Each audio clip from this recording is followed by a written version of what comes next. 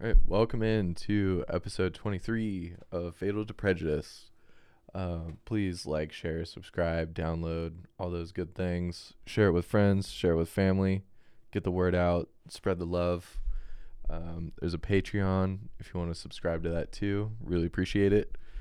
But we got Big D back in the house. Derek, What up? ready to recap everything that we went through over the weekend and get back into some more stories. So yeah, thanks for coming back. Yeah, man. Of course. I love doing this. Yeah, it's a lot of fun. So we went to Louisville, just like we talked about in the last episode. Yeah, it's kind of a long one. You know, the Wednesday to Sunday sounds fun, but in reality, it's kind of like Vegas. You know, you don't really need to add a whole nother night of debauchery and wildness into an already action-packed weekend, right? Yeah, absolutely. Last year when we went down, it was like a test run, but we had everything like, all right, we're going to do this at this time. We're going to do that at that time. We're going to do this next day, blah, blah, blah, et cetera, et cetera. And then this year it was kind of like crazy where we were like, we have a plan to do this on this day and we're going to do this on the next day. But it was still just action-packed all the time, nonstop. It was a lot of fun. I mean, we had a lot more people attend this weekend also. I mean, we had people from Washington, the state, Houston, Colorado, California, East Coasters, Philly. You know, obviously us from C-Bus. We had a pretty nice C-Bus contingent there, but New York City. Yeah, I mean, we had a lot of people. We had a lot more people this year, and so it made it fun to, you know, rekindle and you know, kind of hash it up with some people that you only really see one or two times a year normally. And it was also, you know, nice to see some new people and to put some faces to names and, you know, actually hear somebody's voice instead of just seeing what they write in a chat group. Right. And we have chat groups with friends. There's, you know, like 30 to 40 of us or whatever. And I'm not big on talking in them, but that's just me. But like, there's people that just chat. These go all day long. Squad up. I don't know. It's different in person, right? It's different when you finally meet that person behind the screen. Like, we are internet friends and we live in that day and age. And it's super cool to like have the big thing in common and really want to like hang out, actually make the effort to hang out with each other and not just be like, oh yeah, we'll hang out and continue talking on the internet for another 9 months, right? Right. I mean, it was first night was real fun. We didn't have everybody there yet, but still, first night everyone gets together, everyone's really giddy, so, you know, not really waiting on, you know, doing fresh cracks, you know, Yeah. cracking some really good bottles. We actually had a really good kind of impromptu dinner the first night over at Repeal. I know we talked about the food scene a little bit last episode. Yeah. But we really put it to the test this last weekend, and Repeal didn't disappoint. So we go to Repeal, and we just group by just a whole bunch of stuff, right? We get a bunch of steaks. We get the big tomahawks with the huge bones still sticking on it, and they present you with it, and then they'll actually take it to the back and cut it all up for you. We got some strips. We got seafood tower. We went the whole nine on this one, and it was great. But the best thing I thought about night one was the waitress coming out and being Yes. like, "Oh my God, It's you guys. it's you guys!"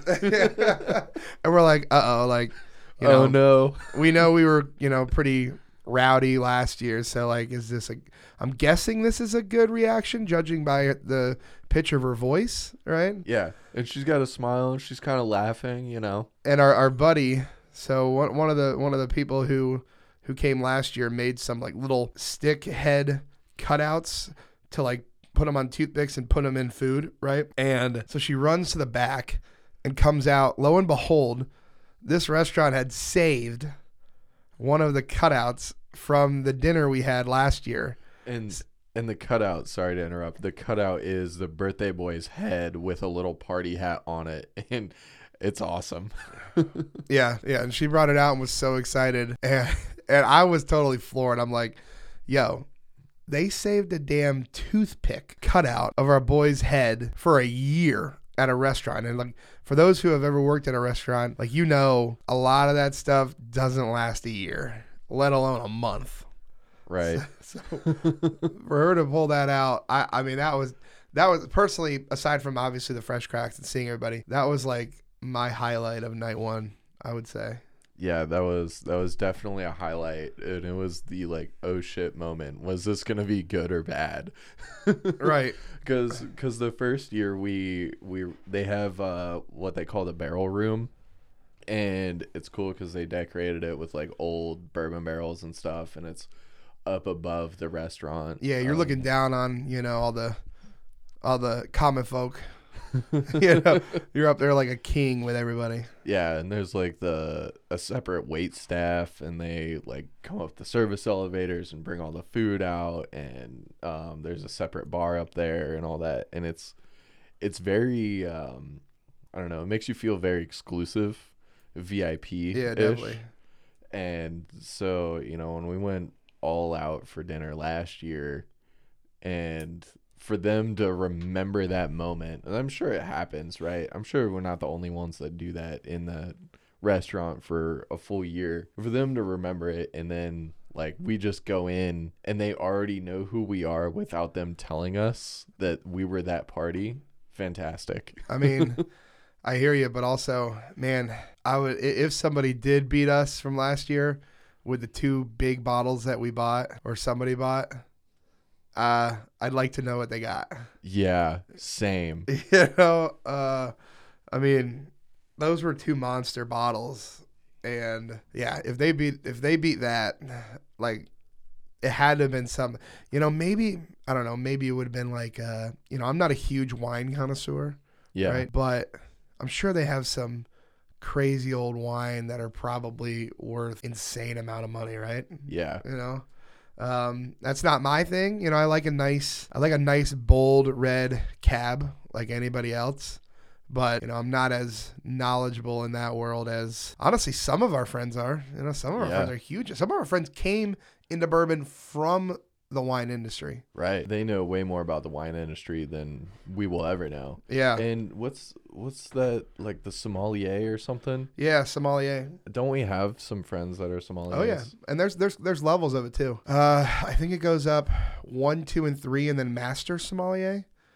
You know? And I bet that's like genius level. So, you know everything about wine. Oh, dude, so if any of you guys are interested in wine, on Netflix, there's a great documentary called Somm, SOMM, and my buddy Todd put me onto this documentary. It's not too long. It's like an hour and a half, and it's very interesting. It follows the detailed story of, I think it's like 6 different sommeliers who are trying to achieve master. And it is insane what they have to know. Like they have what's called a speed test, and they'll put like 5 different wines out in front of you. Okay. Right? 6. I think it's 3 whites, 3 reds. Okay. Within like a couple minutes of smelling, tasting, doing it again. So they do this thing where they actually taste it, they spit it out into a bucket. They don't. Oh, they rinse. Yeah. Rinse, spit. Yeah. And they have to tell you like what they're able to tell what region, what soil was actually used, like the seed, all the way down to the actual winery. Wow. Blind. Wow. It is ridiculous, and the amount that they get right is wild. But dude, I'm not kidding you. It's kind of fascinating how much you watch in this documentary of how much they have to know and how much they study. I mean, I'm like, man, I don't know if I've ever wanted anything in my life more than these people want to become a master sommelier, right?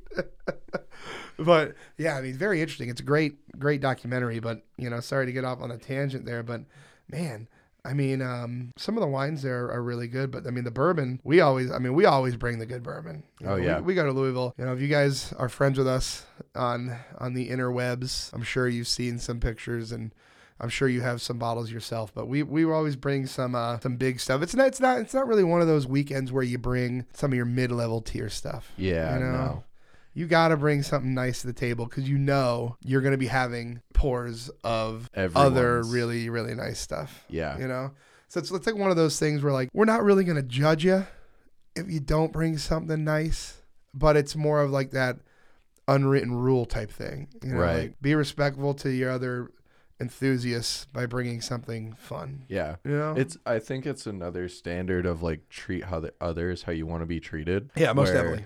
You know everyone's bringing the top tier. They're bringing their top game, and you don't want to bring, the low level game. You want to come in swinging. Right. Yeah. Oh, and trust me, for this weekend, everybody knew they were going to be spending a lot of money. So there was a bunch of stuff up for sale this week from our group. I know that. Oh yeah. Oh yeah. But yeah, we went down to Louisville. We stayed downtown. Cam and I stayed at this nice hotel, Aloft. If you guys are ever down there, I recommend it highly. Yeah. There's some great hotels in Louisville. Not just that one. Just but that little area, really, Yeah. and it's decently affordable. Uh-huh. I think I had chicken wings every single day. Maybe not my best choice, but I'm pretty sure That's a solid dream that some people aspire to, though. I can speak from experience. I wish to have chicken wings every single day. yeah. Yeah, but we had some really, really, really good food. I mean, Yeah, where else do we go? we rented out, what was it? We rented out 610 Magnolia. Honestly, when we were driving over there, it didn't look like much. It's not downtown. It's not right downtown. Yeah. It's still in the downtown area. And it's headed towards the rough area of Yeah, Louisville, yeah. too. Yeah. And, I would say Louisville is kind of built kind of like a slightly smaller Columbus. It's a little more sprawled out. Like the city limits are much, wider Yeah. and greater in terms of square mileage, kind of like Columbus. So even though it's technically Louisville downtown proper, it's not like, it's not on Whiskey Row, and we roll up to this place. No one really knows where it's at. The Uber driver drops us off on like the other side of the street where the actual building is. I'm like, oh, no. You're like down here a block. And I'm like, all I see are houses, dude. Yeah. Like, what are you talking about? Yeah. And there's no signs. It's like all you see is literally 610 on the side of the building. Yeah.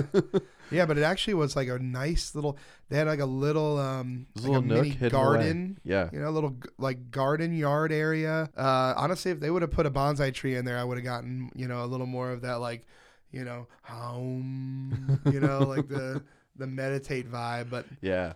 it was a nice private area. They had a shitload of bamboo though, like yeah, they out did. there. You're right. Yeah. Yeah. Yeah, but I'll tell you, this place, so we basically were able to rent out the whole, I guess it was just like a private venue space, and there was a couple different courses, mainly small plates were served. They had past hors d'oeuvres.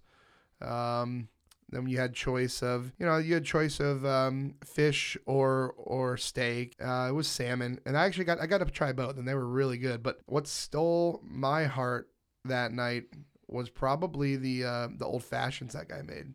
Those smoked old fashions that he made. Yeah, that bartender was awesome. Yeah. Cocktail maker. Oh yeah. Yeah, he was killing it. Also, we had a guy who is a Somm. I'm pretty sure he's a Somm. We had a guy who's in our group, and he put it upon himself to bring all of our wine and some bubbly. So he had it shipped up to Louisville a couple days earlier and went over and set everything up and graciously poured us some awesome wine, and we had some Dom Perignon and Oh yeah. what was it, Krug? There was a Krug there. Yeah. There was something else that I actually thought was better than the Dom. Better than like the normal 10 and 12 vintage. Right. It's Jean Peugeot something. That was a fantastic champagne. So. It was, and the bottle was really like artsy. It was nice. Yeah, it's like hand painted. Yeah, it looks hand painted with like sexy. flowers and stuff. Yeah. And also so I'm not huge into wine. I'm getting into it, but I think the first wine, since we were the first people there, we got to get this decanted wine that our buddy brought from Texas. That it was already breathing for a while. And he was like, pour this up. It's perfect timing. It's been open for X minutes. And oh my God, it blew my mind with how good it was.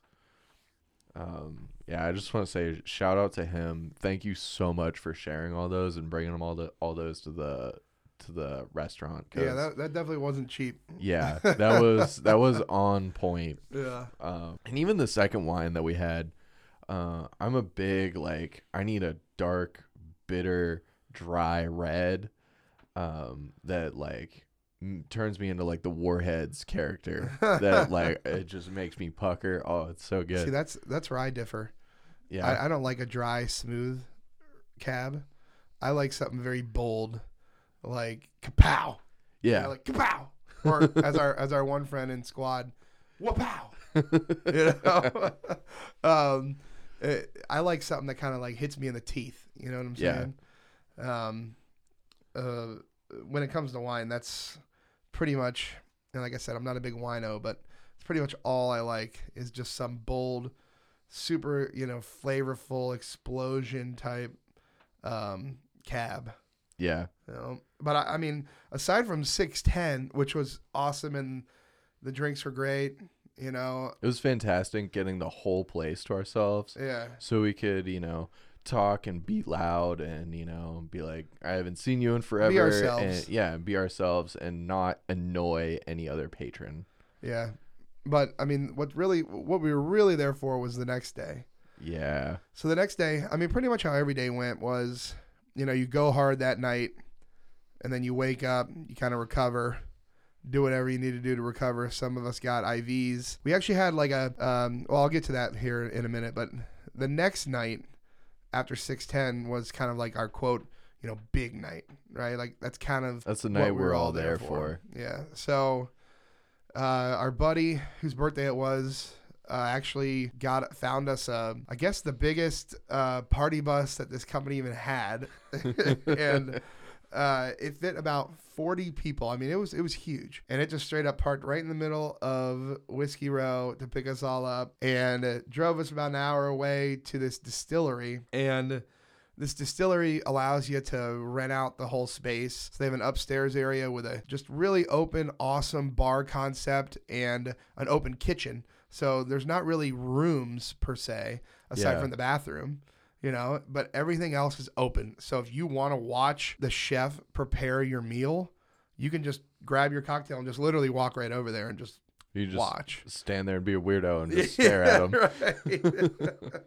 Yeah, so we roll up there and, oh man, weather was really nice. It was perfect. It was probably upper 50s, which is, I'm a big guy. I love that. Upper 50s, low 60s. I love it. Some would say it was cold or cool. I was a fan. Yeah, right. Yeah. I know you don't like to run hot either. No. But we took some great pictures there. We got there right at around, when the sun was kind of setting. And not only was we got a welcome pour. Not only was that great, it was a fantastic cocktail, but the food. Oh my God. Food. Compared to last year, wow. Yeah.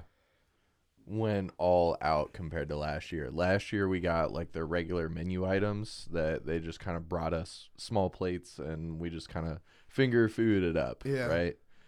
This year it was sit down. And what was it, a burger that we had last year? Yeah, we had the burger last year, which was still incredible. Yeah. Oh, the burger is totally worth going for. But this year we roll up and the birthday boy's like, hey, here's the surprise. We're doing surf and turf. And I'm like, let's go. And so I actually went over to the kitchen area and I got to kind of watch them prepare it. And all of a sudden, the first thing I see are prime rib cuts. And I love prime rib. Thick ones. Oh, yeah, too. they were big boys. And then they throw it was a really big lobster tail. Yeah. So they removed it from the shell. And then they prepared it in a way, oh my God, it crumbled. Oh, it was incredible. They put it on top of the prime rib and then hit it with some of that au jus. Oh, yeah. It was so good. Yeah. It was probably the best thing I've ever had from that distillery, I would say. Yeah. But this night was the big night, right? So we get on the party bus. We have we have a bunch of bottles. We actually killed a whole bottle with our group. Two. Oh yeah, two. We just went all the way around, the bus, just killing bottles, listening to a bunch of crazy songs. People are dancing, just a bunch of pretty much as crazy as you could think a bus could get. It pretty much got. Yeah. One of our buddies is doing somersaults. We Poor got guy. someone doing the high ropes, or the high beam. What are they called? Yeah, The pommel horse. Yes. Or the even bars. There you go. There it is. Decided to give us, a show that you normally would see on like a New York City subway. And so we get there, we have a good time. They have a bunch of good bottles there, and actually one of the ones that we see first was a vintage 23 year. Yeah, it was an old 23-year-old rye. And I was lucky enough to get off the bus and into the place first, and I was able to order myself a 2-ounce pour of that. I give them my card, I turn away, say hi to someone, I turn back, it's gone. Yeah, it was the first bottle killed up there. Definitely was that one.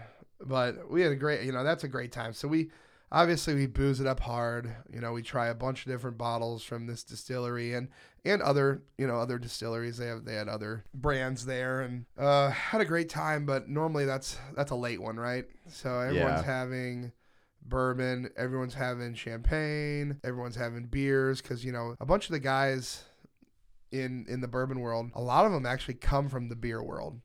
And I know I mentioned a little earlier here in this episode about some of the wine connoisseurs coming into bourbon. Same exact thing with beer, only I feel like a lot more of the beer guys come into the bourbon world. For sure. And that's why we saw kind of a big explosion in barrel aged beer. Oh yeah. Which is what we're drinking literally right now. Yeah, we're sharing a barrel aged beer that one of our buddies did at a local brewery with one of his barrels of rye that he picked. You know what? Little tangent here. Are you still waiting on Jimmy Vibes? Yes. Yeah. And we're close. Ooh. We're coming up on a year. I really actually need to go and try it. Yeah? Yeah. Sign me up. I'll go with you. Let's do it right after this. Let's go. It's literally right down the road. Yeah. But yeah, I mean, sorry to get off on that. But yeah, I mean, that's why we're seeing a lot more of, and a lot of our friends that have barrel pick groups, it's cool because instead of, what we used to just do with them was have somebody, maybe do some wood shopping with a barrel and come up with some other idea to use it. Yeah. But now it's getting that second life, and we're able to bring a barrel that everyone, hopefully everyone really liked the juice that was in that barrel. Yeah. And then being able to give it a second use into something else that we like and enjoy and share with friends with the beer. Right. Yeah, I think it's cool to be able to do that. And I like how, there's a lifetime of a barrel. Just going to get off on another tangent here. That, it starts with bourbon. That's how it legally has to be made. And then it can actually be used again and again and again. I just wanted to wrap that one up real quick. Well, yeah, and a lot of the American white oaks once used, actually a lot of distilleries, like bigger distilleries here in the U.S., sell those overseas. Yeah. They sell them overseas to the Irish. Yep. And some of the brands, Scottish, yeah, Japanese. The brands over there, yeah, they all reuse the white oak barrels. But I went to Diageo, and they said that they start, here, they start in Kentucky, and then they make their way over to Johnny Walker. They age in Johnny Walker, and then they'll go down to the Caribbean. They own Bacardi, I think. Yeah, or one of those. Yeah. And then they'll age rum in that, and then they end their life down in Mexico in tequila. End their life. Sheesh. Yeah.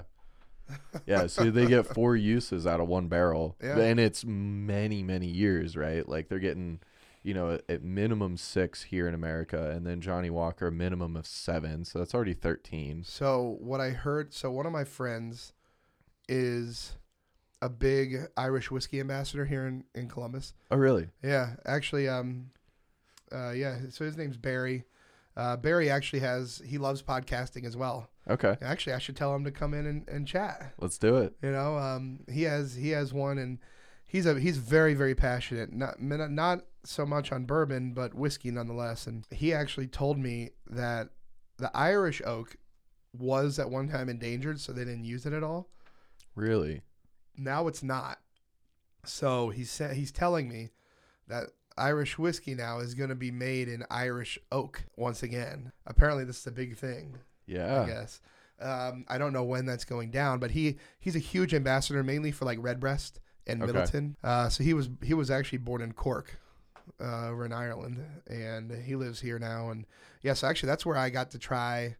When you come over to the house and we try that Redbreast 27. Oh, that bottle is so good. So there's one that's older, and it's called the Dream Cask.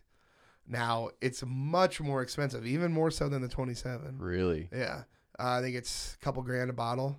Whew. Yeah, but it's dreamy. Apparently, it's like I don't even know how you can get more dreamy than the 27, dude. Honestly. That 27 is insanely good. Yeah. And like they age in like sherry and port. Yeah. Oh, It's really it's really so good. Yeah. I mean, I normally don't gravitate towards Irish whiskeys over bourbon and American, but the 27 Redbreast is great. I mean, really the whole Redbreast line is quality in my opinion. Yeah. But so Redbreast actually, they were so passionate about the U.S. support that a couple years ago they released a pick to 4 different liquor stores here in the U.S. and they tried to spread it geographically, Yeah. and it was cask strength because Americans prefer higher proof. Right. So it was a cask strength Redbreast that came out at like 118 proof. I remember because I was so excited. I still have a bottle of it at the house. Oh, you do? Yeah. And I was so excited because I really did like Redbreast 12. But, the guys who know me and are in squad, they'll know the joke 90 proof, right? Redbreast 12 is around 90-ish, maybe a little higher proof. And that's just not my jam. So when this higher proof cask strength came out, I was all about it. So they recognized the passion that Americans have for whiskey, and they wanted to like basically showcase their appreciation for the support. And so they released that out a couple years ago. It was great. Yeah, I don't recall if I got to try that one over at your place, but I'm sure it's amazing. Yeah, I have a couple different ones, and I mean they're not close to being killed. So next time you come over, we'll let's share. Yeah, we'll have to try some. But yeah, I mean back to the Louisville story. I know we got way out there. But yeah, that night was really fun. And, it goes late into the night. We go back to the suite where everybody congregates and, we're crushing more bottles, having more pours, just, being wild. And the next morning we have a liquid, not a liquid IV, but we have actual IV party in the suite. So these 2 nurses for this hydration company come out with like 20 some bags of fluid for IVs. And I think we had, what did we have, man? Like 10 to 12 people get IVs that morning. Yeah. Something like that. It was something like that. I walked in just chugging Red Bull because I'm a caffeine addict. And I see everyone sent like patients with this needle in their arm attached to this bag. Yeah, like, we have baggy towers hanging everywhere. It looks like we're in some waiting room of a hospital almost. I actually got one. So normally I wouldn't, but that morning I was really rough. Like Cam was even like, dude, you're down bad. It's just, I normally don't get hangovers when I just do bourbon, but man, when I mix especially when I mix dark beers, IPAs, wine. I mean, we pretty much had everything under the sun. We even had my tequila. We even had my Class Azul Gold. Yeah. Shouts to Batman. Thank you for getting that over to me. But we even had that tequila, man. And that's a lot. That's a lot of mixing. Yeah. And I think it's important to pause here because people will probably take it out of context. We've had this discussion before, personally, you and I, but I think it's important to note that we don't do this to get drunk. It's just the side effect of hanging out and having a good time with your friends and talking and enjoying the passion for this, higher class of, whiskey or wine beverage, or whatever it be. Yeah. It's not that we're doing it to just get drunk. Like we can do that here at home and like go to a bar and drink Fireball or vodka Red Bull or whatever. But no, we enjoy sitting and we enjoy talking about it. Like, we're super nerds about it. It's right? a byproduct of, I mean, when you have a whole bunch of bottles that you've never had before, I mean, some of us will take 30 minutes to finish 2 ounces of a liquid, maybe longer. I take at least 30 minutes to finish like between half an ounce and an ounce because I want to taste everything and understand, the different complexities of all of them. And so I'll sit there and I'll just try it. And whoever wants to talk about it, I'll sit there and chat their ear off about it. Right. Right. Yeah. So, right. Cam's right. It's not like we're not just a bunch of drunks.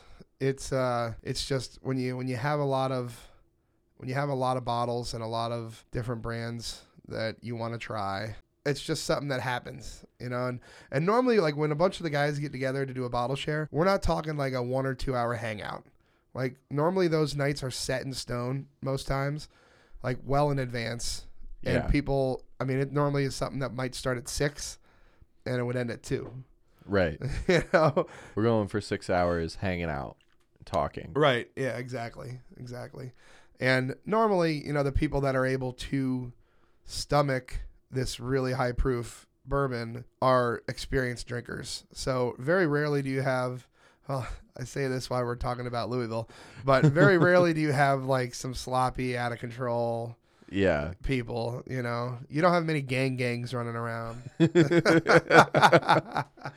Yeah, there's no usually there's no one like running to the bathroom because they're getting sick or like passed out like on the floor, just blacked out, or everyone remains conscious and fine. We just, when you drink you get loud. That's just a normal thing, but we drink not in real excess. We hang out and shoot the shit and talk whatever. It's not some crazy, it's not like Project X movie, right? Like, we're just hanging out. Yeah. We laugh, we're just Make our inside jokes. we're like social nerds. Yeah. I guess how you could put it. Yeah, the what we mentioned in the previous episode, how we could have just fast forwarded from, whatever it was, the 4 days, Right. and how I needed to like sit and do nothing. Right. I actually felt great. Like, the extroverted side, fantastic. Great. I was fine. Yeah. Yeah. Oh, wait. Last thing we got to talk about the weekend, though, dude. And I'll let you tell it. Why don't you tell them where we went on Sunday? Oh, man. We mentioned it in the first episode, and if you didn't listen to the first one, you gotta go back. So all this makes sense, first off. But we, our buddy from Philly made the smart move and decided not to fly back to Philly from Louisville on Sunday. Not only was there a bunch of shit happening at airports that day, but we wound up going to the Brown. Shameless plug for that place. So Not the Brown, sponsored. Oh my God. The Brown is a like a famous old hotel in downtown Louisville. You walk in, they have 4 very old style, old school elevators that maybe hold 3 or 4 people max. And they like have the mirrors on it, like Yeah, just very, like in the movies. Very like old swanky New York City vibe. Yeah.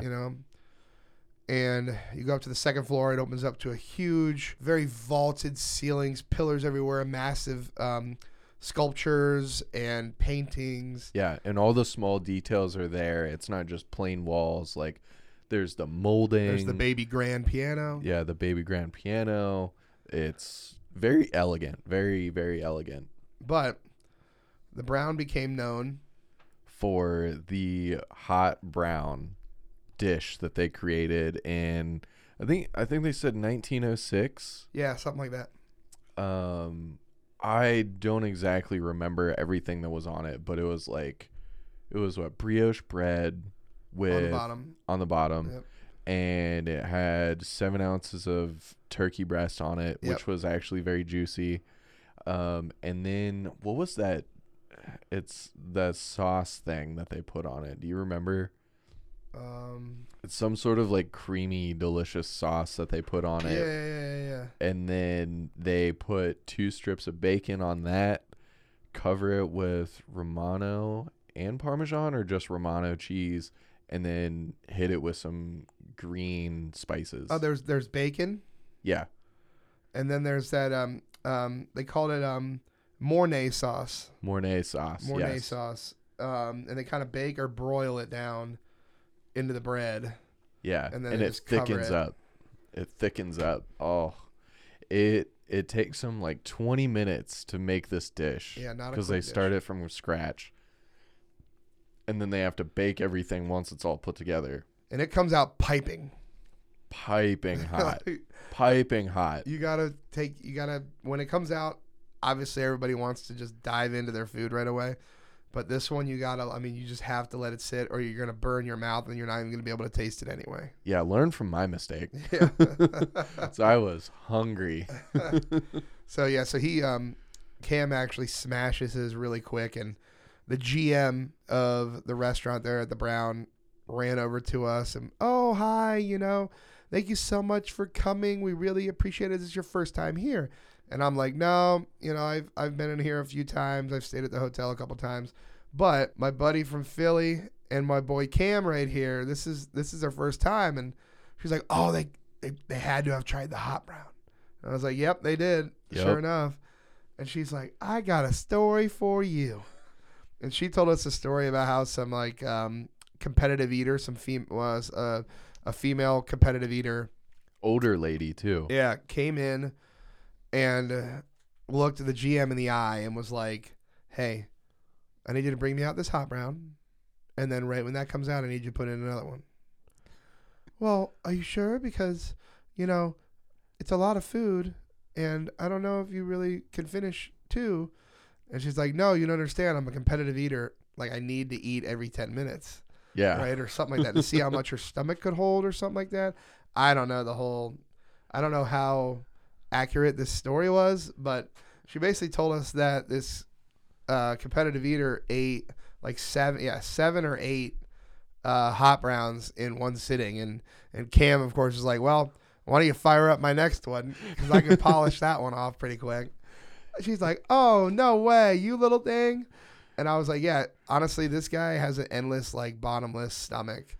He eats 2 burritos when we go to Chipotle, and she was like gasping. Oh, what? No way. Nuh-uh. But, long story short, she ended up having us try a couple different desserts. One of them is called a striptease because it opens up. She loved telling that joke like 20 times. It was interesting. Yeah. It was interesting. It's like a piece of chocolate with chocolate inside it and chocolate on top of it. And then like a cute little rosebud petal thing made of chocolate. And then they put rum in it. And then they light it on fire and it melts the rose petal chocolate. And the whole thing gets on fire. It's pretty cool. It's a cute little, like, I don't know, thing. Yeah. It's cute show. But overall, I mean, trip was a blast. We were ready to, we were obviously ready to come home. I know a lot of the fellas that flew were ready to leave too, and they had delays and cancellations literally all day. Some didn't make it home till the Monday night. So I know we were the lucky ones that only had to drive 3 hours. Yeah. But yeah, I mean, the trip was a blast. If you were there, appreciate you. I appreciate all that you shared and everything that you gave. Birthday boy, shout out. Every time we do this, it's a blast. I know there's talk about maybe doing a different city, but nonetheless, I'm really excited for the next time that we all hang out. Yeah, definitely. A shout out to everyone who attended, who could make it, all the new friends that we made, the faces we actually got to see. Shout out to Birthday Boy. Shout out to everyone for bringing good things to share. Shout out to our guy in Texas for bringing the wine and the bubbly. Fantastic time. Again, thank y'all so much. Love y'all, and I can't wait to see y'all again. Yeah. Do you wanna run into dive into some stuff about you? You being a big Buckeye, and we were sitting here on the day unfortunately, that Dwayne Haskins has passed away. Yeah, sad, really sad. I'm sure you got to see him play. Oh yeah, yeah. I mean, you know, the the saying at Ohio State is once a Buckeye, always a Buckeye. I'm sure there are sayings similar in pretty much every fan base, but Right. Dwayne's one of the guys that everyone at Ohio State was rooting for this dude. I mean, he had a rocket for an arm. Him and Cardale Jones probably had the strongest arms of anybody I've ever seen at Ohio State. Yeah. And Dwayne came in, and who did was it Joe Burrow that he beat out for the starting spot? Isn't that right? No. I think so. I thought he was graduated by then. You know sports better than I do, but I thought Haskins was graduated by then. Let me see here. I swore. So Haskins came before Cardale, right? Yeah, no. He did. Yeah, it was He Haskins. did? Haskins did get the starting spot over Burrow. Over Joey And so B. that's when Burrow left and went to LSU. Okay, yeah. That makes total sense. And I mean, none of us Buckeyes were really shocked because we knew, like, Dwayne was a very, very coveted recruit. He had a rocket arm, right? He played a little bit the year before. Master of his craft. Yeah. And so, I mean, still to this day, a lot, obviously now everyone's talking about the death of Dwayne, but I mean, there are still debates, a bunch of people that are like, how was it Haskins over Burrow? And you know what? The stats, I mean, they pretty much supported going with Haskins over Burrow in the scenario. Now, a year later, obviously, Burrow goes batshit crazy and wins the Heisman at LSU and just crushes everybody's life. Yeah. Right? Like, wins the Natty Champ. But he fit in there just like a perfect puzzle piece, though.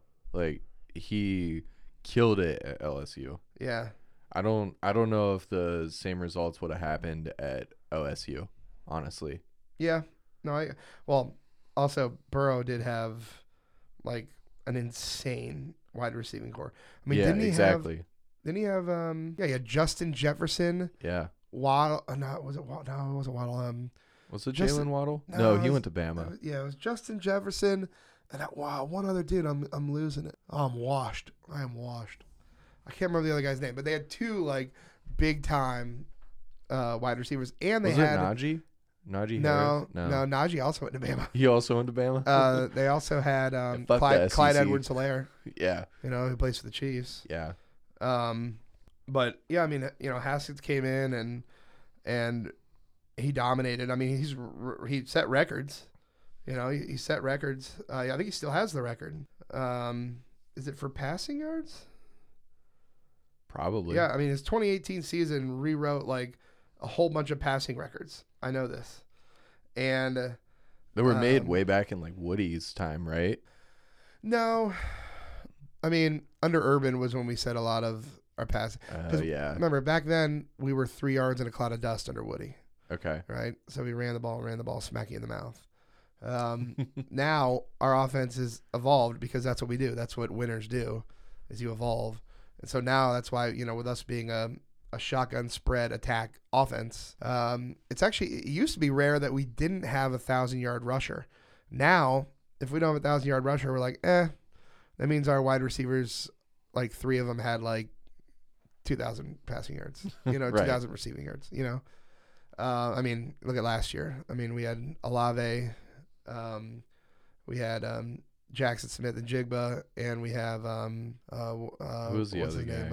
Garrett Wilson. Yeah, we had 3 monsters. Yeah, and this year we're gonna have just the same. But yeah, I mean, Dwayne just lit it up. I mean, he did have that. We had that bad loss to Purdue that year, but that was the year. Remember, Michigan was like dominant. They were really good. Everyone thought the revenge tour, right? Mm-hmm. Everything was back. Yeah, and then we went and smacked them boys. Put them back in their place. Then we beat them 62-39. And I'm not kidding. Everyone was like, oh, Michigan's probably going to get us this year. Yeah. It was a good run, But, man, we came out and whooped them. And then I think that year we went and played Washington Huskies, the Fiesta Bowl? Probably. We always go to the Fiesta Bowl. Yeah, they like us there. Or it might have been the Rose. It was one of the two. Yeah. And no, you know what? Or was it the Orange Bowl? I don't know. It was one of the BCS bowls, right? Right. And actually, I took them to cover that game. I took the Buckeyes big to cover. I mean, on paper, they were just the more dominant team. And I'm pretty sure we got up like, I'm almost certain it was like 28-3. And I'm like, all right, game, I got this in the bag, right?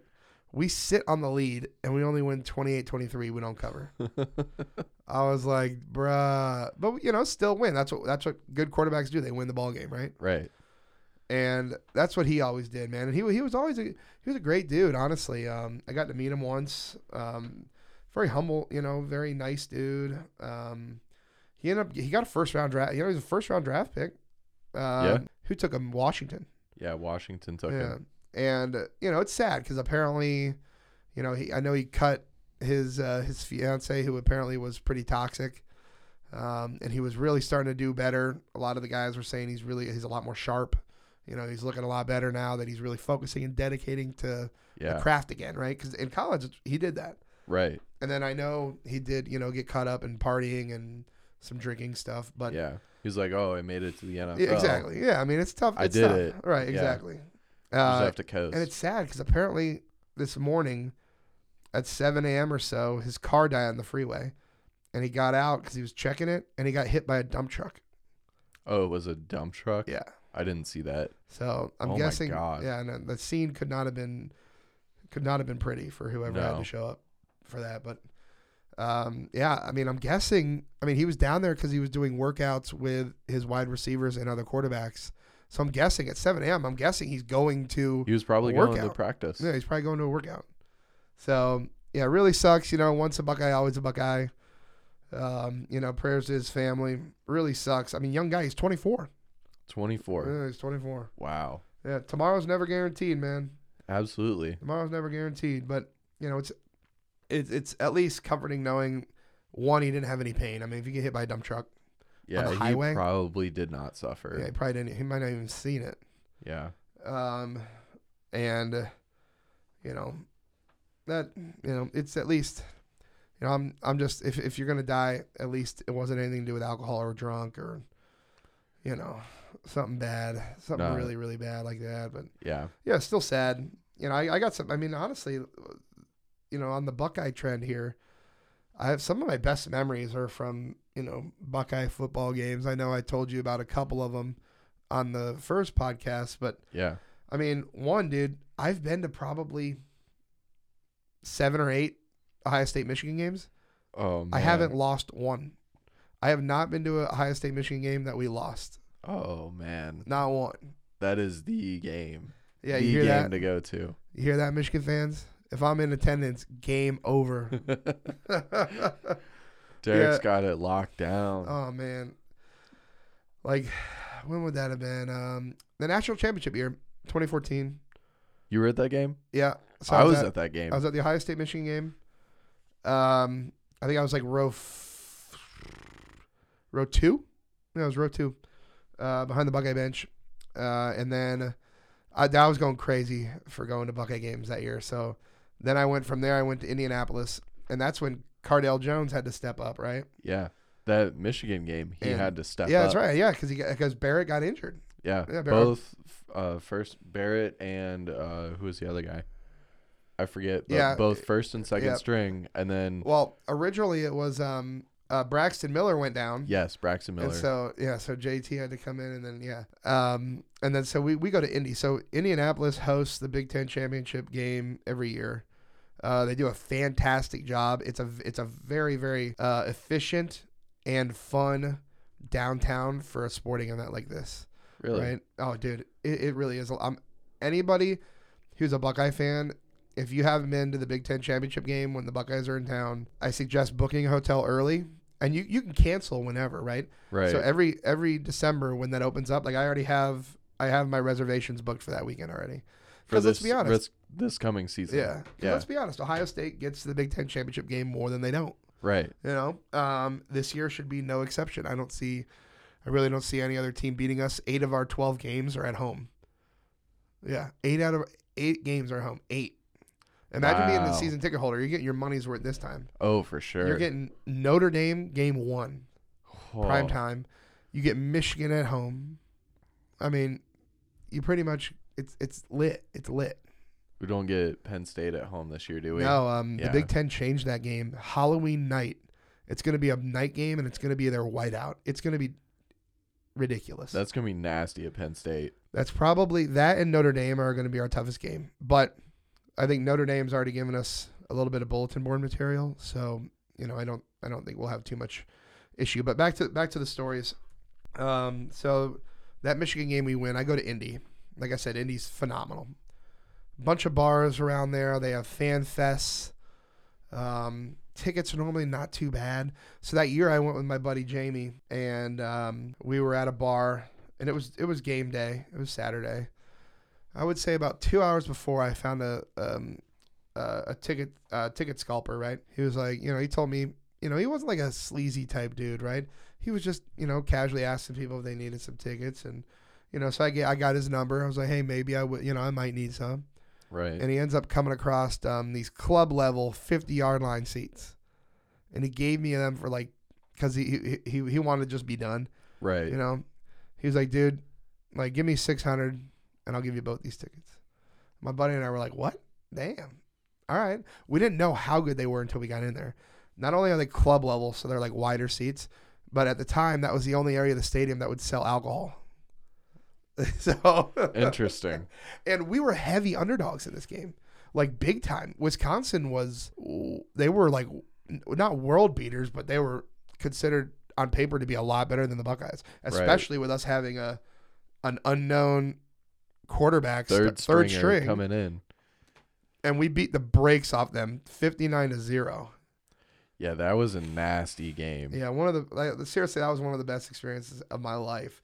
And Joey Bosa recovering that fumble and running in the end zone, and I'm like, what is going on? We're at that point we're up 31-0, and I'm like, how could this be real? How is is this heaven? There's a glitch in the Matrix, man. Yeah. Wisconsin should be winning. And then we proceeded to go to New Orleans for Ohio State, Alabama. Yep. Where we did the famous reverse wide receiver pass.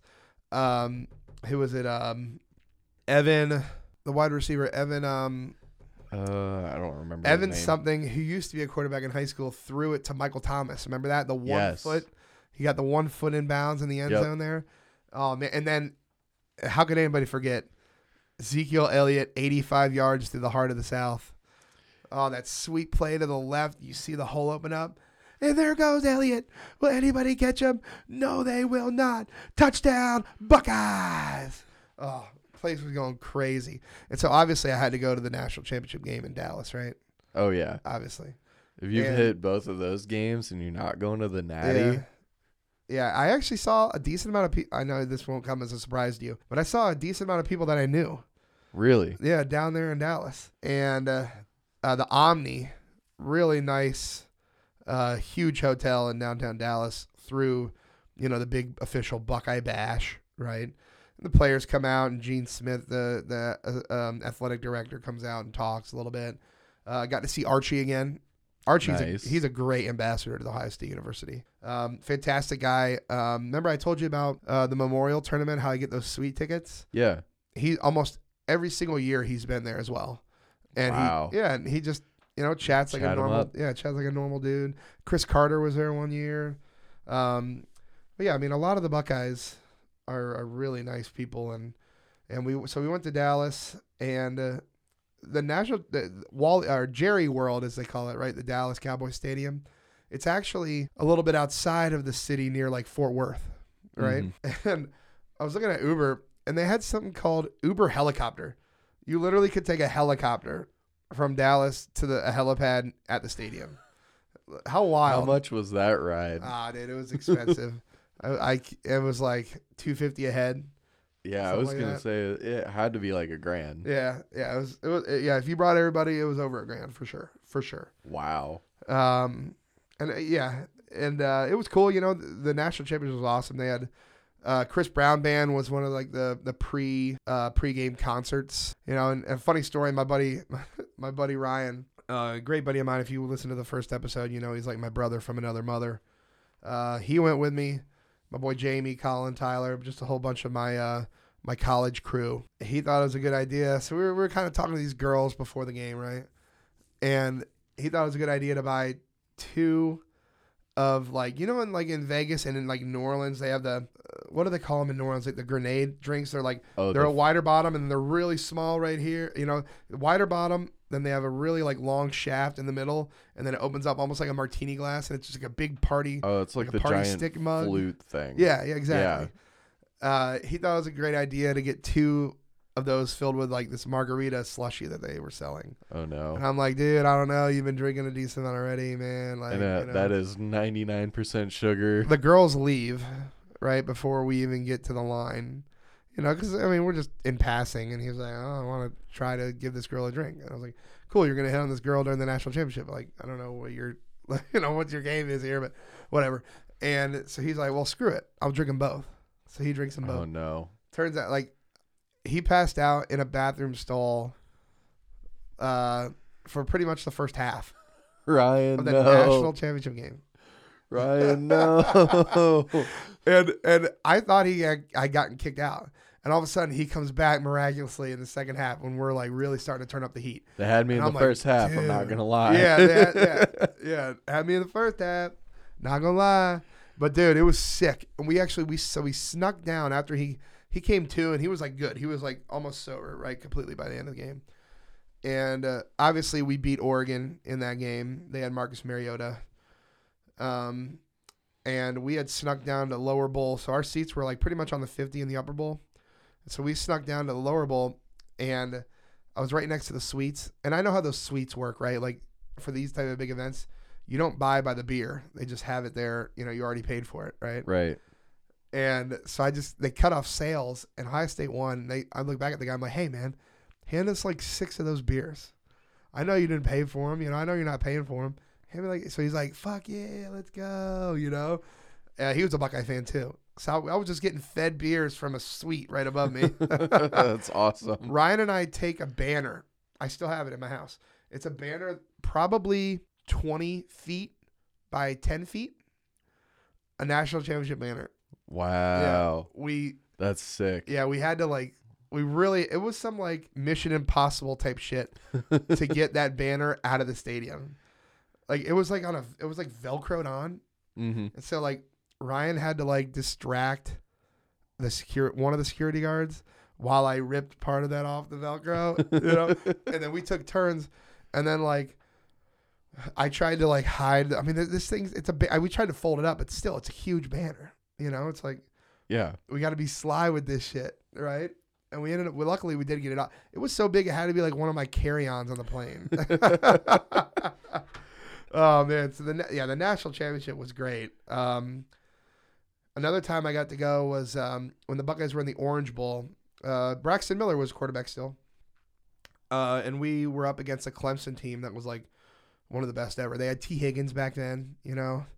T. Higgins. We had Von Bell was still on the Ohio State team. Okay. And so Ohio State alumni has an even more exclusive group called the Buckeye Club. Mm-hmm. And my buddy Jamie had won some tickets somehow through work, I believe. And so it was like a whole package deal, like a private flight. Like it was just the Buckeye Club people, private flight from Rickenbacker down to Miami. We stayed in South Beach at some like really ritzy, like a ritzy boutique hotel right on the beach in South Beach. Yeah, dude, it's incredible. Like top-notch service, transportation, everything. We partied at the Clevelander with a bunch of other Buckeyes. Nice. Yeah, a bunch of other Buckeyes. We're in there. We partied at the Clevelander, partied at a couple other spots. We ate at Prime 112, which is like a really nice fancy steakhouse right there. You know, it's one of those places that you got to be seeing. You know, a bunch of rappers and ball players, and you go in there, you'll see a McLaren, you'll see a whole bunch of like fancy cars. That is fancy. Yeah, so we went there. That's a lot of fun. I mean, it still had like the South Beach vibe. Like, you know, back to our suit discussion. You didn't have to wear a suit. People were in casual wear. That fancy place, they don't have a dress code? Yeah. Take notes, everyone else. Right. Well, not everywhere has like, that South Beach kind of Yeah, vibe that to chill 'em. vibe. Yeah. And then it came time for game day. And the stadium's not exactly close. It was not like right downtown. Right. The Buckeye Club literally brought an extra coach bus. Like a big time like Greyhound type coach bus for just me and my buddy Jamie. We were the only two in it. And we were like What? we were like private over to the stadium. I'll Wow. never forget it. I was like, is this real? They brought another coach bus back just for him and I. Wow. Yeah. And then so Ohio State lost. It was a fantastic game. Fantastic game. We came up a little short. Braxton threw an interception that, obviously he would have wanted that throwback. It wasn't exactly the best. But we lost. Great game. Go to hell, Clemson, always. But after the game, the next day, there's a place that the Buckeye coaches loved going to when they go on like recruiting trips. It's called Mama Lucy's. Okay. And it's in the roughest of the rough area. Like the cab that we took was like $45 each way. And he was like, you guys want me to wait here? We were like, no, you're good. You're good. And like the Mama Lucy's people were like, oh, you're good on this block. We run this block. Like type of like that. Yeah. Yeah. Okay. But they give you a whole loaf of bread. And their barbecue, though, their ribs, oh my God. I don't know if I've ever had better ribs, ever. And we took them back to we took them back to the hotel. They were so good. Those little hole-in-the-wall joints, man, if they do barbecue, that shit's got to be good, right? Yeah, that it's always fire. Yeah.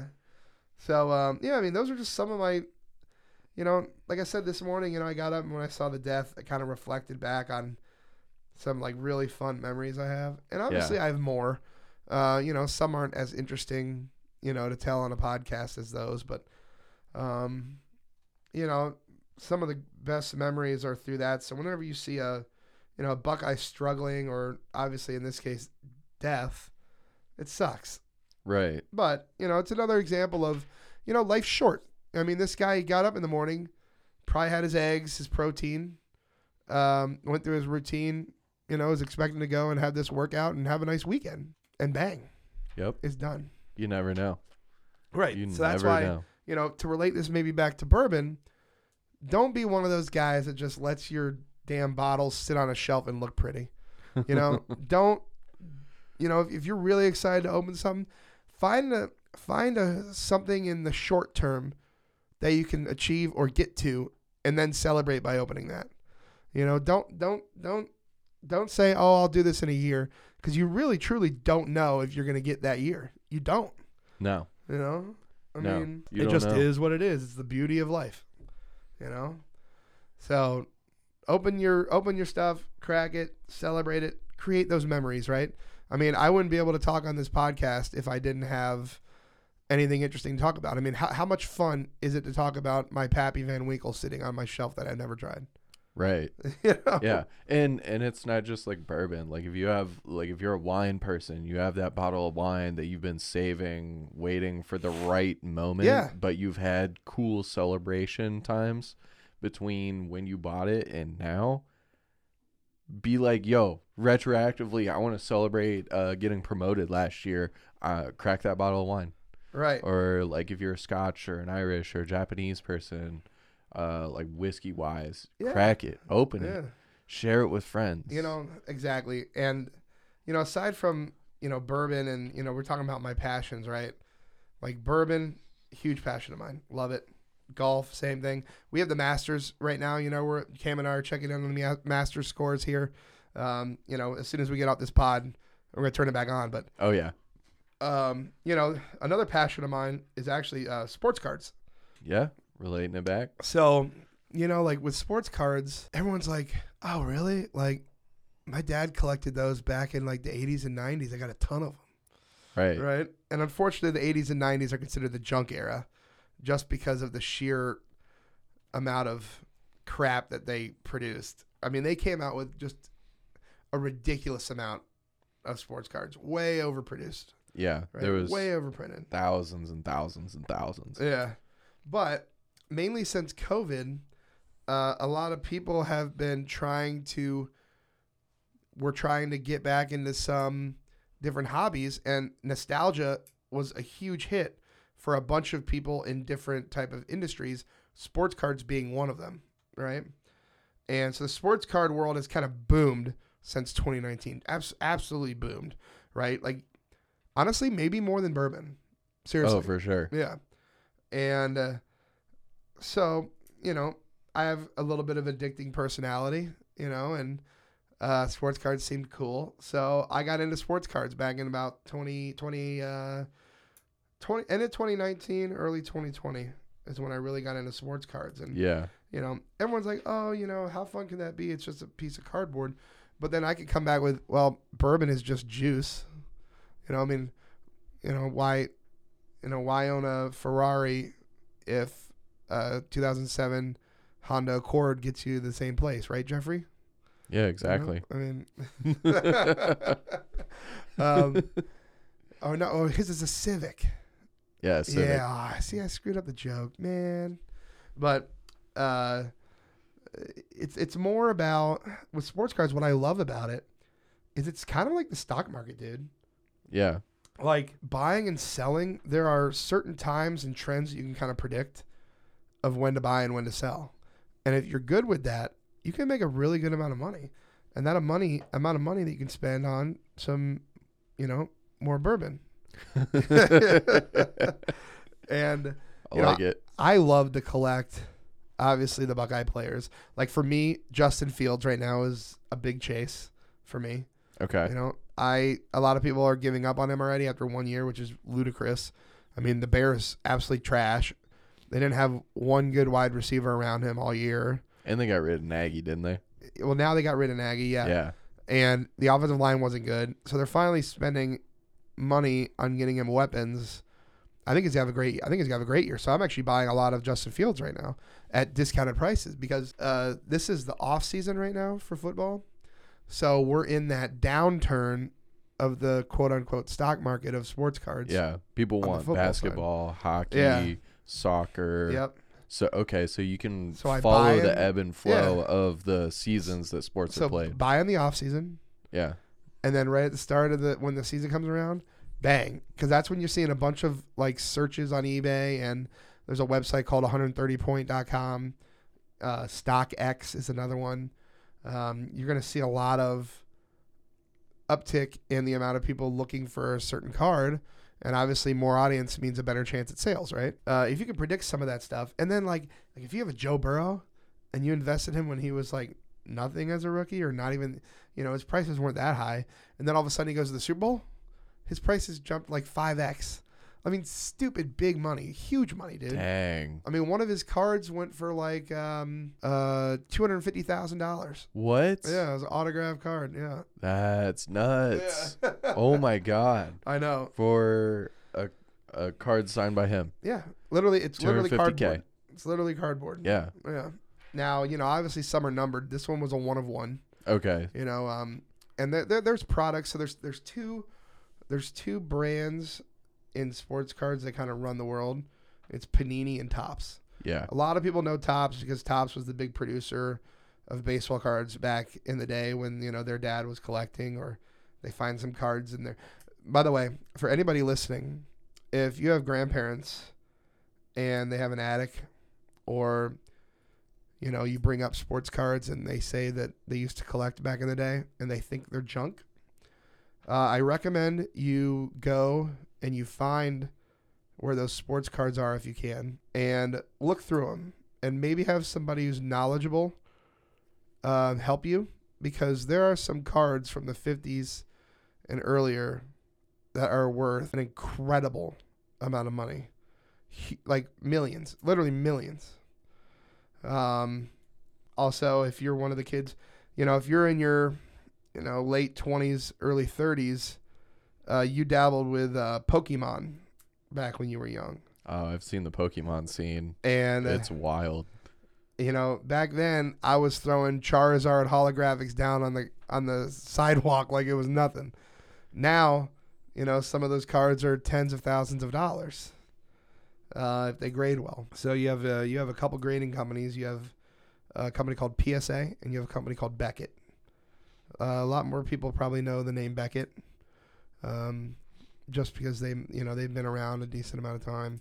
Their slabs are very easily identifiable, and they put them in protective casing, and then they give you a score of pretty much 1 to 10. 10 being pristine. Like 10 is 0 flaws, right? So they check the corners. They want to make sure there's no whitening on the corners or like, curved edges. They want that corner to be crisp, sharp, right? They check the edges to make sure there's no like fraying or any type of image quality from where the card image gets cut at the card length. They look at the surface to make sure there's no printing lines. So when it goes to the printing press, sometimes you'll get just very, very small scratches that you can't see normally that you have to put up to like a microscope. And then they check the centering. So not every card comes out exactly the same as the rest, right? Some of them are perfectly centered. Others might be, the character on the card might be slightly more to the left or to the right, or closer to the top than it is to the bottom, or vice versa, right? And they check all those things. They check those 4 things. And based off that score, they give you a 1 to 10. Now, getting a 1 is, if you get a 1 on a card, you were just an idiot, and you shouldn't have even sent it in. It probably went through your garbage disposal. That and probably other things. Like, you maybe only have like a quarter of the card. You probably don't even have a full card. But that can, greatly increase the value of the cards that you have, right? So I kind of created, my own. Now I would call it a sports card business now. When I first got into it, I would have just called it a hobby because I was spending a stupid amount of money on like sports breaks, and breaks are where, there'll be 30 spots or however many, 30, 32 for NFL, 30 for NBA. And, you would take whatever the boxes that you guys were going to rip open, right? And you would do whatever the cost was of those boxes, you would divide that by the amount of spots, right? So let's say it was a $3,000 break. You have 30 spots, right? So that's $100 a spot. So you pay $100, and then they do a randomizer for what team you get. Everybody gets one team. And then from the boxes that you open, any player that comes out that's on the team that you got from the randomizer, you get to keep those. Okay. So it's a game of chance. Right. Gambling, right? Opening sports cards is already gambling. It is. It can be a lucrative gamble, but normally for the most part, if you're opening the right thing, it's not going to be too much of a loss for yourself, as long as you get it at release day pricing. Now, just like anything, after release day, prices on the boxes tend to go up. Right. Sometimes exponentially. It's just the nature of the beast, and if any of you listening have been in any type of a collectible hobby or scene, you understand that fully, right? And it's the same way with sports cards. So I did a lot of those breaks, and then I started just ripping cards. I now what I do is I just buy whole boxes, and I also go to shows and I look through different deals. I try to find a deal, right? And a lot of the deals come through just haggling, haggling left and right, trying to make the deal. The whole art of the deal thing, right? And obviously that's something I like. Sales has always been in my blood, as you guys all know. It's something I love doing. I get to interact with people. At the same time, I get to do a hobby that I really enjoy, right? And you get a little more leeway in sports cards than you do in bourbon. Bourbon, it's kind of like, here's the last 2 sold. I don't want anything less than that. You want it or not? Right. The sports card world, it's a little different. You got some guys, even when you're buying a card, you're taking a gamble. Like, you're taking a gamble, especially in baseball. Like, if you get what's called a Bowman's First card, basically that's that person's first ever Bowman sports card. And it's not even their rookie year, right? Their rookie year might be 4 years, 5 years down the line. Wow. Now, if they're really good, they're going to get expressed a little bit, maybe by year 3, year 2, maybe. But for the most, it's not a get rich quick type thing with baseball. But with the Bowman First guys, that's why you just have to, if you're ripping baseball right now, you have to just pretty much keep every Bowman First card, because in 5 years, you might have somebody that became the next Mike Trout and it just going bonkers, right? Like right now, that guy, his name is, there's 2 right now, Wander Franco, who plays for the Tampa Bay Rays, and Bobby Witt, who plays for the Kansas City Royals. If you have their first and they're autographed and it's a low number and you get a good grade on it, you're looking at many, many, many, many thousands, well into the 5 figures. Jeez. Some higher. Oh, some man. 6 figure. Yeah. That is wild. Yeah, it is. And, there's a lot of, like we talked a little bit about Gary Vee last episode. One of his big thing is garage sales. Yeah. He always talks about it. One of the things with sports cards is to go to the value bins. So when you go to these trade conventions, right, everybody has value bins that maybe $1. Every card in this bin is $1. Every card in this bin is $2. Every one in the other one's $5, right? They want quick sales on those. Normally those are like hobby shops, or local sports card shops, Right. LCSs, local card shop. And they just want to do a quick sale. Now, the comps on those, the comparisons on eBay, you can make, there's some really, there's some that I've gotten from $2 bins that are $30 cards. You just got to do the work. Yeah. You just got to do the work. And that's the beauty of it. It just goes back to the Gary Vee with the whole garage selling. People want quick sales. And if you can do something like that, and then on the flip, make some good money. That's where a lot of the money actually is in sports cards, is finding some of those deals like that. Buying single cards on people that you've done your research on, you really think are going to improve, and then see how that plays out. So I've done that across multiple sports now. One of the biggest booming sports card sports right now is actually Formula One racing. I saw that recently, that people are just going nuts for it, right? So Formula One is already a kind of a rich man's sport. Right. It's most of the fans are relatively wealthy.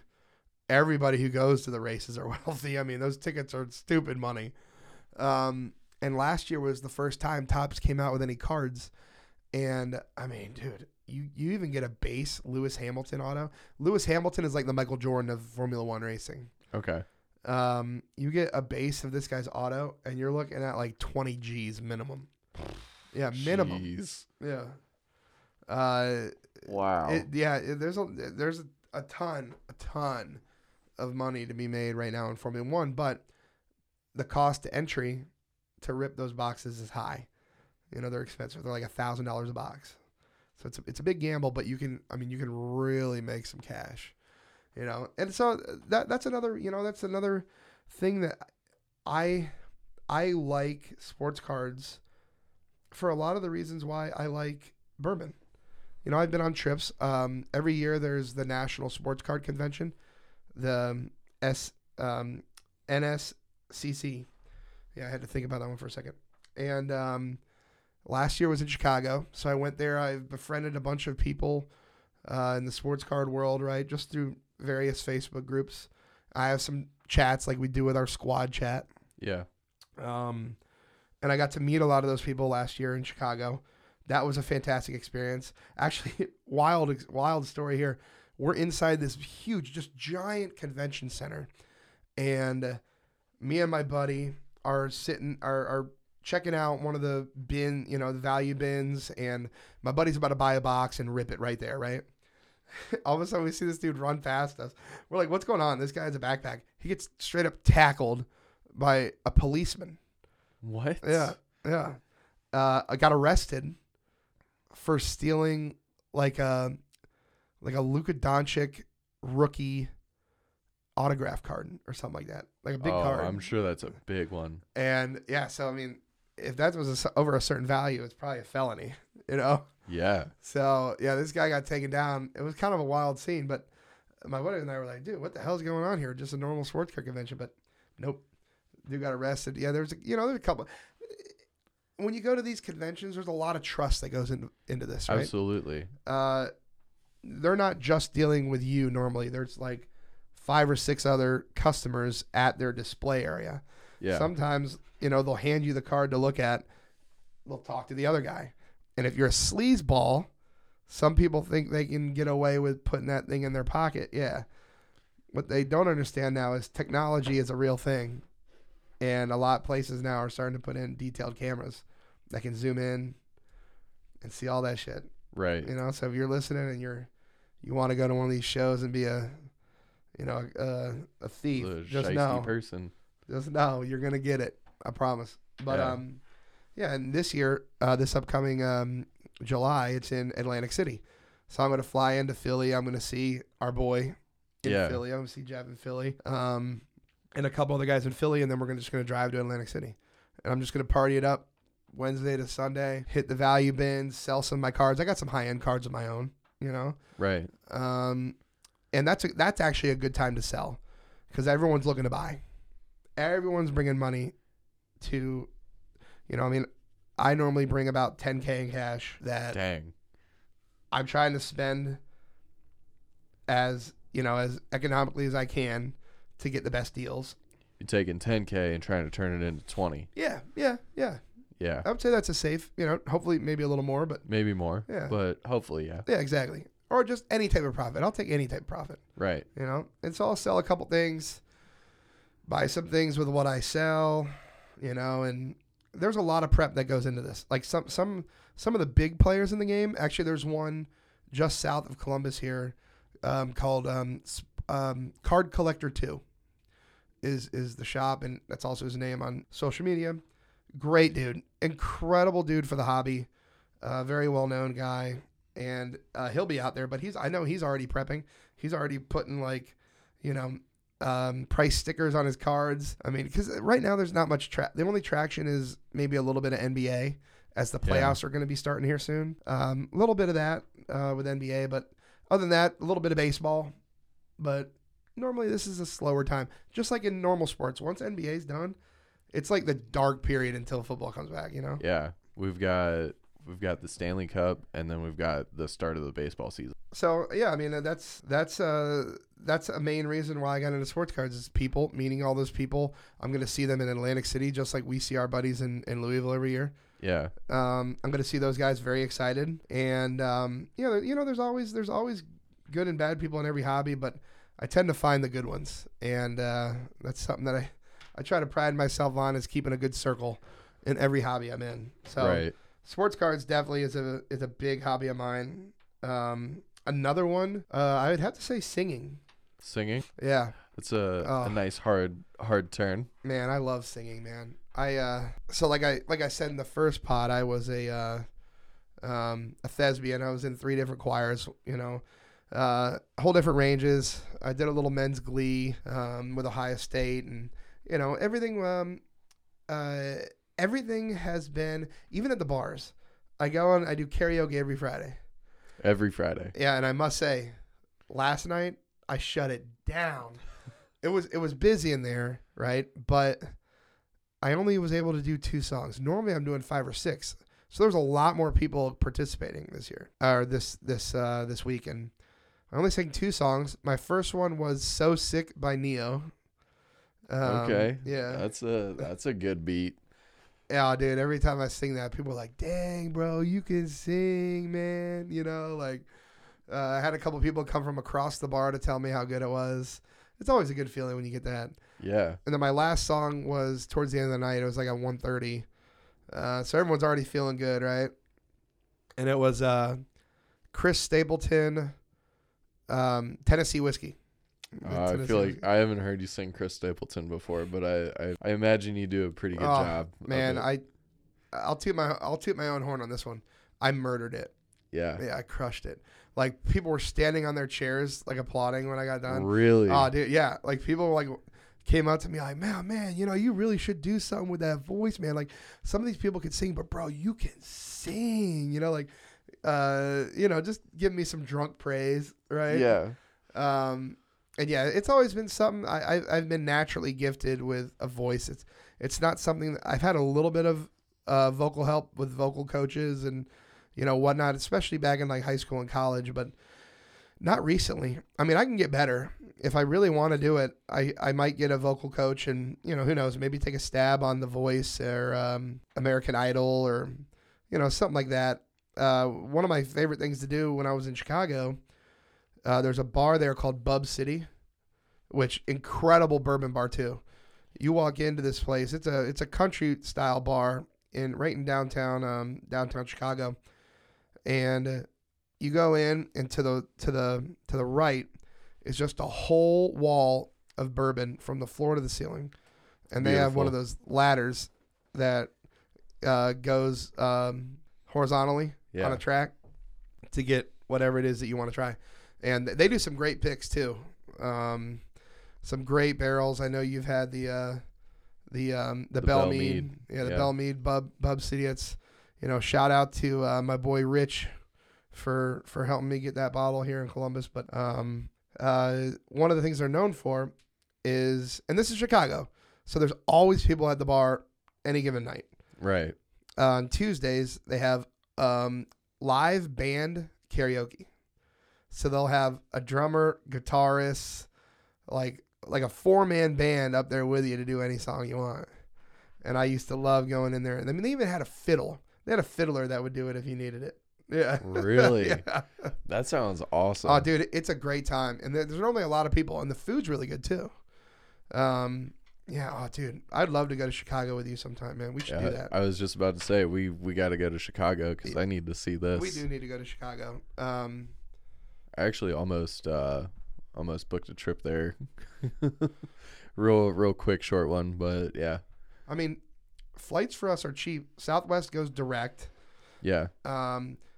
Going there, you actually get 15 minutes of your day back because it's a 45-minute flight, but it's an hour time difference. Right.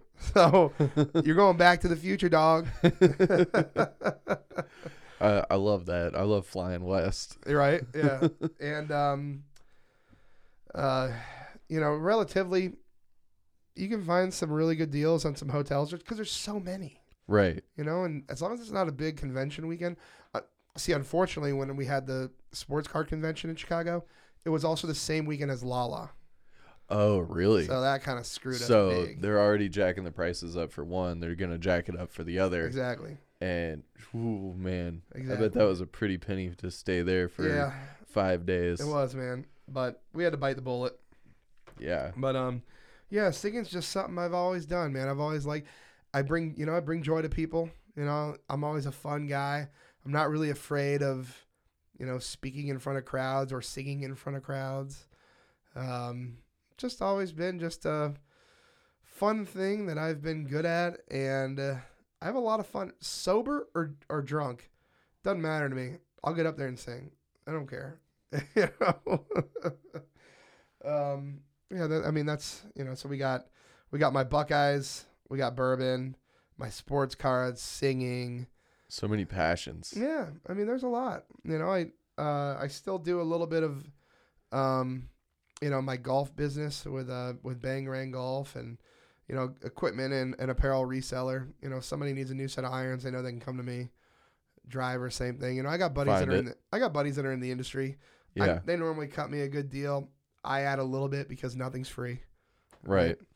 I'm not trying to crush my friends over it, but time is money. Time is money. Yeah. And then I guess one of the last passions I could talk about is, my travels and family. My family history. So on my mom's side, we're Scottish, and there's a deep-rooted history of the clan. So it's called the MacDougall clan. Original spelling MacDougal, right? Now here in America, it's McDougal, right? They shortened it a little bit, tried to make it sound a little more American. A lot of immigrants will do that with their last name to try to kind of assimilate a little bit more. Right. So the MacDougal clan. So my aunt is a huge, like historian buff. Like she loves that stuff, right? Now that's not that's not her background or anything like that, but she's just very fascinated with it. She's passionate. Yeah. So she actually came up with a whole report on the MacDougals, and just this last Christmas, we went to Steamboat Springs, Colorado. They bought a vacation house up there in Steamboat and invited the whole mom's side of the family up there. Oh man! And she literally gave a 1-hour presentation. She prepared a 1 hour. I mean, 1 hour. That's a lot. That is a lot. Like, and especially on a report that you did, not just like, I mean, you and I sitting here for an hour or two is easy. Yeah, we're just chatting. Yeah, but when you're doing like a report, everyone knows that's a lot. And she went into whole detail, and it was fascinating to me. So, the MacDougals had some castles in Scotland, right? And Robert the Bruce was starting to make his rounds. And Robert the Bruce's army came across our castle, which was called Dunolly Castle. And apparently one of the brothers wanted to fight with Robert the Bruce because he hated England. And Robert the Bruce, their army beat the MacDougals. But because the brother showed his support to Robert as like a thanks, gave him some land back. And that's the only reason the MacDougals still have that land today, is that. And it's called Dunolly Castle. They do tours there, still standing structure.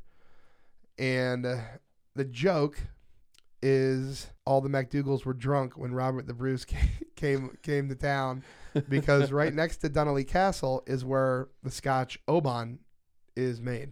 Oh, so it's like right there. Yeah, it's right there, right near Oban. Yeah, That's so cool. yeah.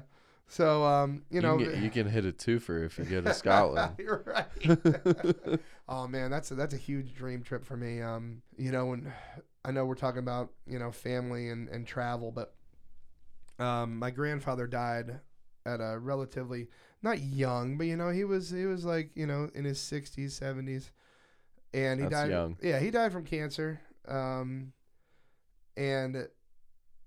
there was we were gearing up for a big trip, and it came down to a choice of what do we want to do? Do we want to go to the homeland, Scotland, all together as the whole side of the family, or do you want to do something totally crazy, right?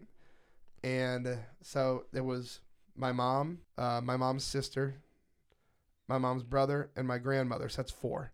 So they needed a deciding vote, right? Yeah. So I'm the oldest cousin. So I was kind of the 5th. I was the deciding vote. And we didn't really need me because it was pretty unanimous. We wanted to do something wild. So we actually chose the Galapagos Islands. That is wild. Yeah. That's not what I expected. Yep. I didn't know the story going into this, so Yeah. I didn't expect it. So I'll give you this story, and then I'll go back to the MacDougals, or the MacDougall clan story. But we decided we were going to go to the Galapagos Islands, and first we flew into Quito, which is the capital of Ecuador, and very, very, very high elevation. I mean, you come in, it's scary because you have to go between these 2 mountains, and it's pretty windy. It's pretty rough coming in, and the city is massive, just humongous. As far as the eye could see, all you see are buildings, right? Up there in this whole like mountain area. And a good story about Ecuador is their national currency is actually the U.S. dollar. Really? Yeah. Huh. So they use the dollar, and we were rolling around. So my grandmother had found us an awesome bed and breakfast, and it was a compound, like a steel door. They had to slide open the steel door for us to come in. It was awesome though. There was, they had like little like pet bunnies, like not small bunny rabbits, big bunny rabbits, that live on the property. They're just running around. Yeah, because it was a awesome. compound, and they had a guard tower. Like everywhere had a couple security guards with pump action shotguns and Uzis, because crime was pretty high. They told us, they said at night, don't be out. I was gonna say, like, this has to be like a crazy area. Yeah, yeah, it was right downtown, and they said don't be out at night. I mean, at night I'm sitting there drinking a Presidente beer, Mm-hmm. and you can hear gunshots. You can hear some. Yeah, you can Wow. hear some wild stuff. Is that like gang violence? Is it just normal crime? I don't know what normal crime is, but like, I is it cartel stuff? I don't know. Yeah, I'm gonna guess it's more of like it's cartel gang type Okay. turf area. That's my guess.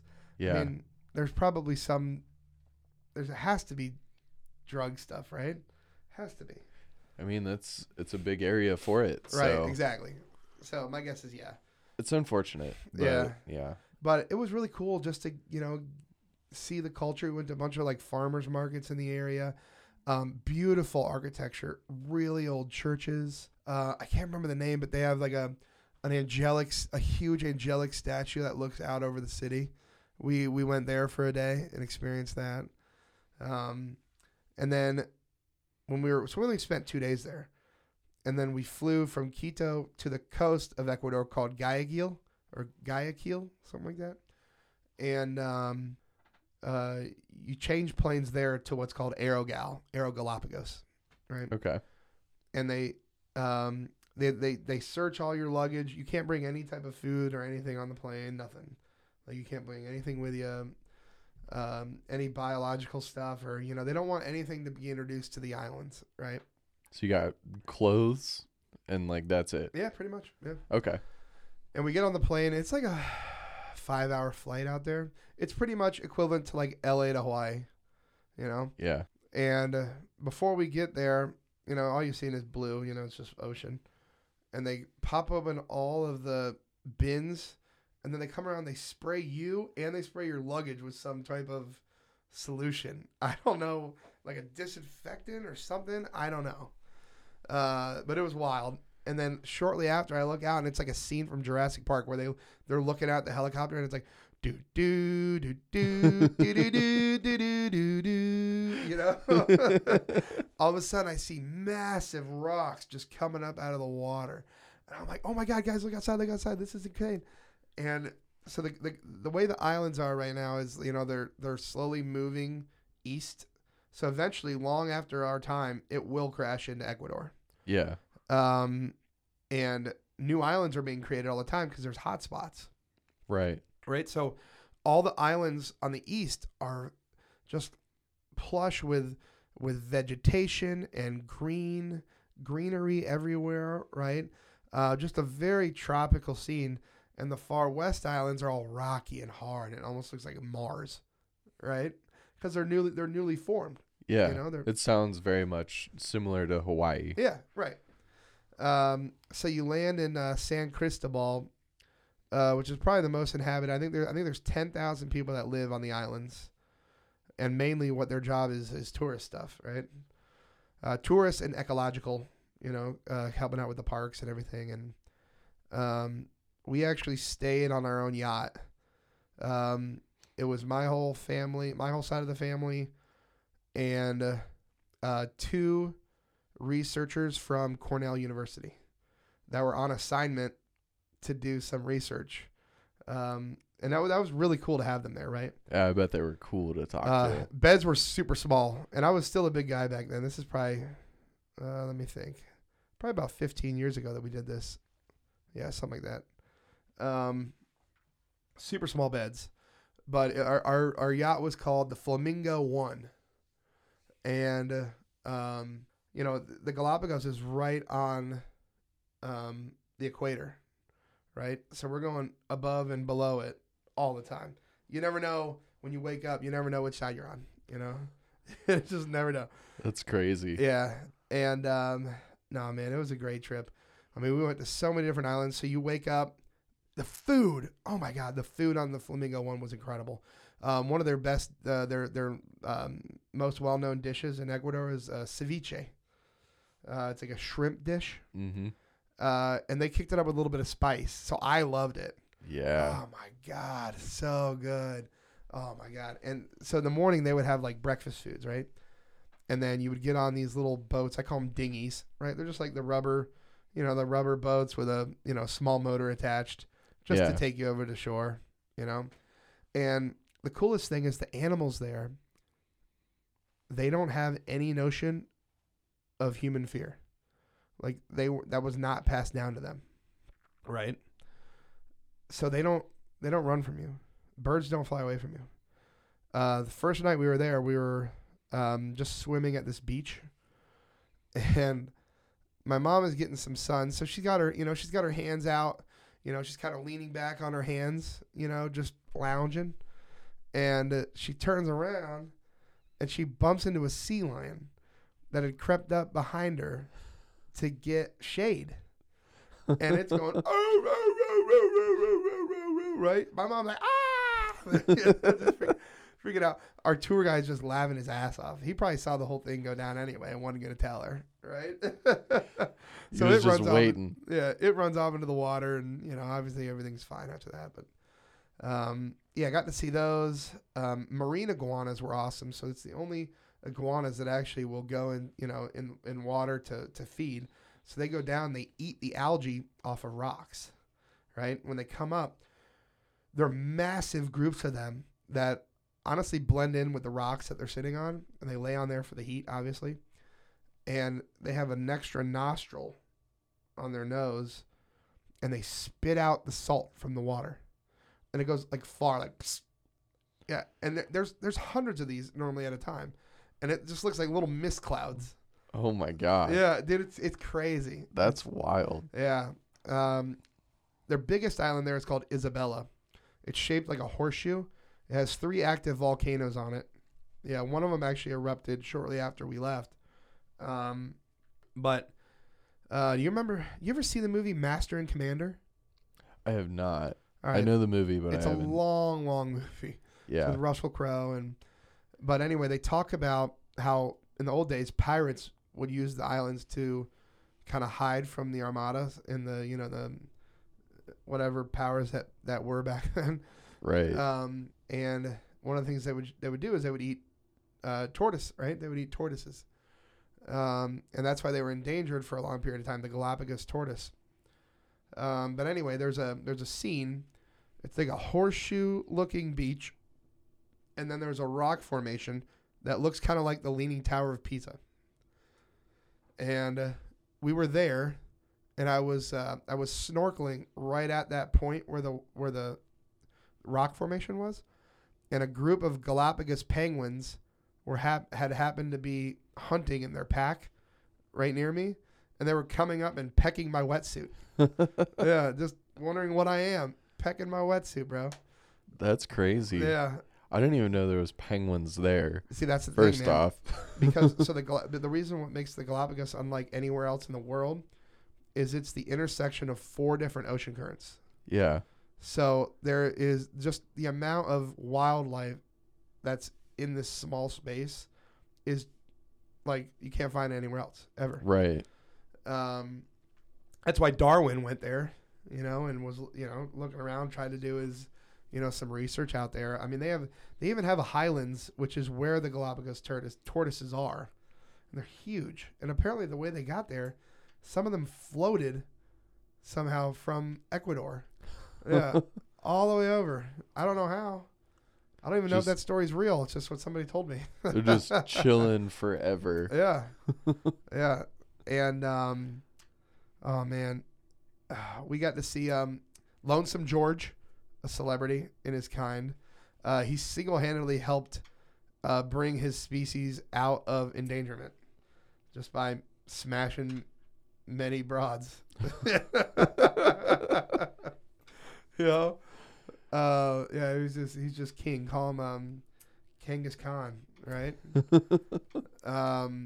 And man, what a trip that was. We got to see whales. Didn't really see many sharks. A lot of dolphins. And dude, just sitting on the sun deck of the yacht and hanging out with my cousin. The drinking age there was kind of like whatever. If your parents, doesn't really exist. Yeah, if your parents tell you can have a beer, they're not gonna let you not have a beer, right? They had a fully stocked bar on this yacht. I mean, it was to the nines. So when you would do your morning excursion, they would come back, and they would have amazing hors d'oeuvres that one of the wait staff would have ready for you. Oh, they were so good. My favorite was like this cheese, like puffy pastry. Oh, they were small too, like bite size. I'm just going to town on these things. We get back and I'm just munching, right? And then we'd go and we'd do an afternoon excursion somewhere. We'd come back, we'd have dinner, and then it was kind of like the chill time. Reflect on. We would all congregate in the main area. In this bar, it's not a huge bar. It's a maybe a 10-foot bar area, right? Just one person behind it. Doesn't have the biggest selection, but who cares? You're on a yacht. It doesn't matter. Whatever. Make me whatever you want. Right?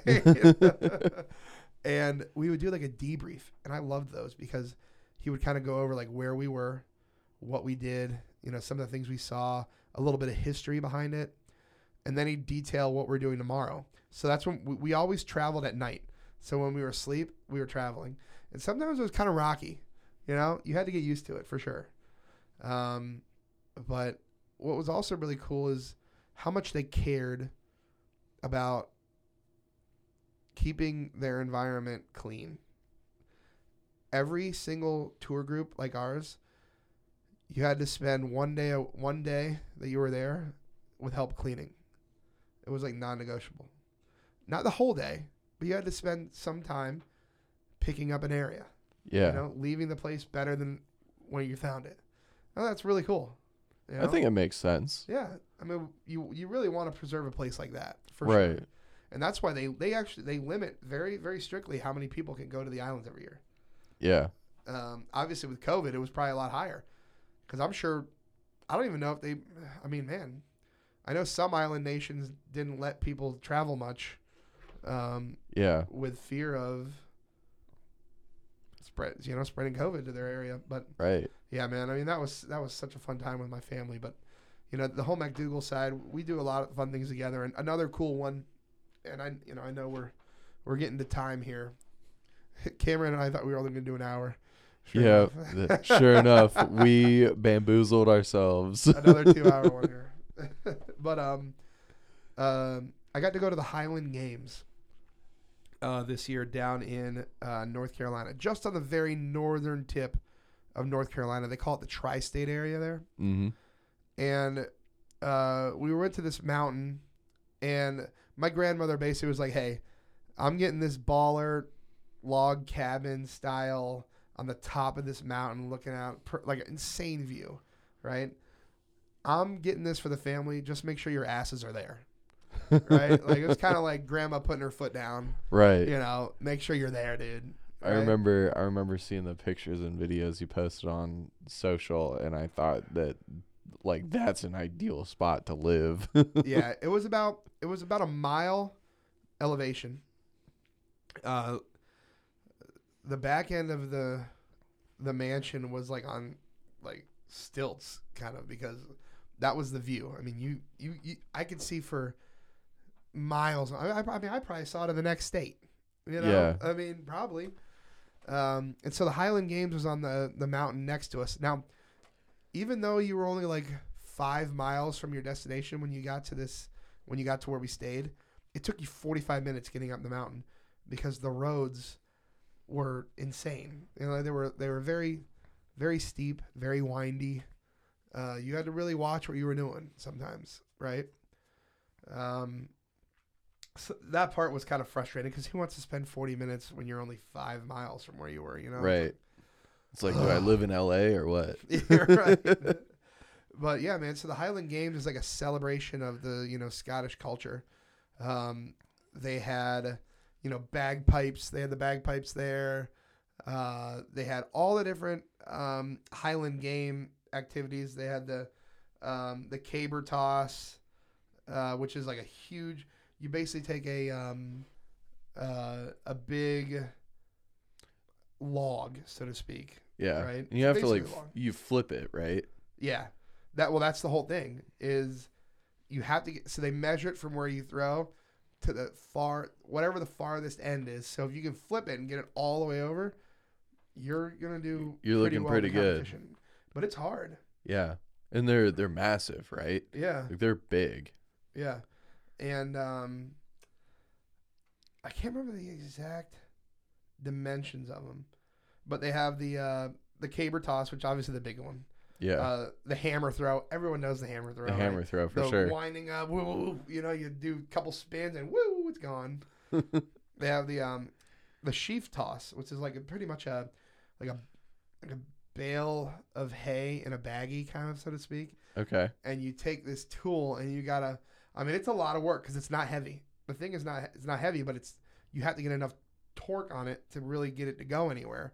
Right. And it's kind of like almost like a high jump. So they keep the bar going up and up, and you got to flip it over the bar. So you got to take this little bag of hay. Yeah, and you use a tool. Toss it in the air. It almost looks like a shovel. They use a tool, and you rah! Yeah, like, oh, it's tough to explain, but it's pretty much like you throw a bag over a high bar, you know. Yeah. Easy way to explain They it. have the stone put, which is obviously the shot put. Yeah. They have different types. So their track is like gravel. Their tracks aren't like normal track, it's just gravel, right? So they have different like sprinting competitions. They have the weight throw, tug of war. I mean, just a whole bunch of different things. They have like a Scottish dancing competition. Mainly younger females participate, right? And it's like a combination of like a tap dance. And they wear the traditional, like Scottish garb.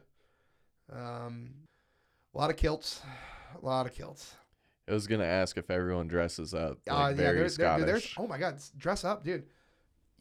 So we had to. It was such a. So they didn't do this the year before because of COVID, and I didn't. You guys, I had no idea what I was getting into. It was nuts. You had to go to a certain park area, which is a huge field. And I had waited an hour to get onto the buses that shuttled me up to this mountain. Once I get there, there's a whole community, like almost like a little shanty town of RVs that tailgate for this for like 2 weeks. Jeez. Yeah. So much so that like a merchant set up shop there as like the little town market. Not kidding. Wow. Dude, insane. Insane. Like right when I walked in there, a guy just threw me a bush light before I even got into the gates. Because I was watching. He had like a little grill set up outside of his RV, and it was awesome. It wasn't like a normal grill, almost like it was a Blackstone, but like it came out of his RV. It was like custom made for sure. So he built it into the Yeah. RV, and he just Super pulls dope. it out wherever he wants. Super dope. That is sick. And I bullshitted with him for a little bit. He's like, "Here, have one." I said, "All right, I'm in my type of spot, right?" Let's get this party started. So you go in and they have a huge Scottish flag at the entrance, and pretty much every single clan had their own area, it was almost like a vendor row, that wrapped at least halfway around this track. They had 2 different concert halls that were like in the woods. It was almost kind of like a Red Rocks, only a much smaller Red Rocks, and with trees and like forest area. It's kind of that amphitheater type setup. And they had Scottish rock. They had bagpipe bands. They had a lot of really cool stuff. And lo and behold, the MacDougals actually had a VIP area. And I didn't know this, but I went over and I knew that we were a part of the MacDougall Society of America, right? And I just started chatting with them. They asked me if I knew about Dunolly Castle.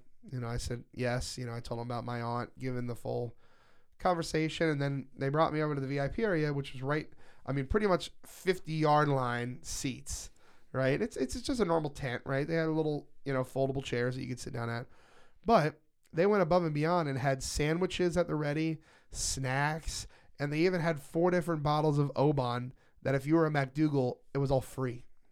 Nice. Yeah, right? So I was over there just making friends with my clan, drinking Oban, just killing it, sitting front row, right?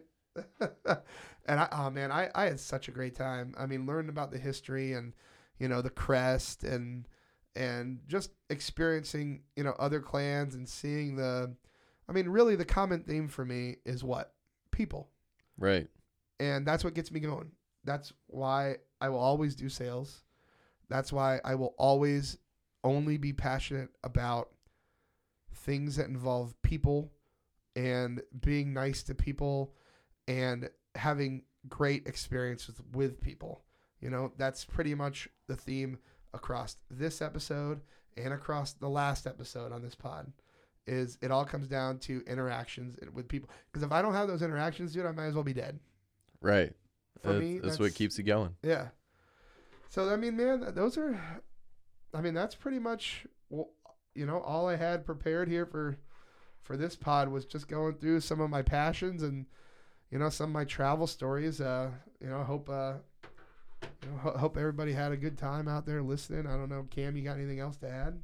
No, I think that's great. I think it wraps you up, as a person and your interests and your passions, and I think anyone who's listening gets to know you more. I got to know you more. Stories I didn't know, like the Galapagos Island, like that is baller. I want to go now. So my aunt was also big into photography. Mm-hmm. We have a lot of pictures. I'll find them and I'll bring them over and you can take, dude. You talk about. I know you love photography as well. Yeah, dude. I got to bring them now. It's done. I'm next weekend we'll do something. I'll bring them over. You can come over to the house. But yeah, it was an incredible experience, And my last thing, always be kind, and always build memories. That's my thing. Is that the piece of advice you want to leave this round? Yeah. I would. I got anything else? Surround yourself with positive, like-minded people. Don't limit yourself. Be kind. People don't understand. Being kind can open up so many more doors. Not being kind automatically closes some. When you're kind, you have an endless opportunity of what could be. Does that make sense? Yeah, absolutely. So, yeah, be kind and build memories, man, because, I know we talk about Dwayne Haskins. You never know if you're going to wake up and that's going to be your last day. And honestly, if this is my last day, I've had a great time talking with Cam. I've had a great time talking with you. I've had a great time talking with the people listening. And, I'm going to leave here and I'm going to have one hell of a Saturday. Yeah. I love it. Let's go have a hell of a Saturday and celebrate Dwayne and life and enjoy it.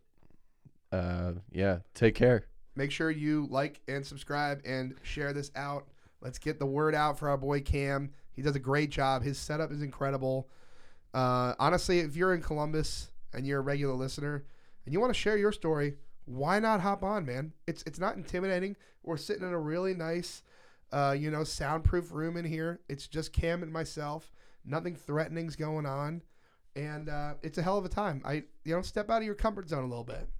Yeah, appreciate the plug. And for sure, if anyone out there listening, I'll make time. Hit me on the social. Hit me on my email. It's all out there. Thanks. Take care. Thank you for tuning in to this episode of Fatal to Prejudice.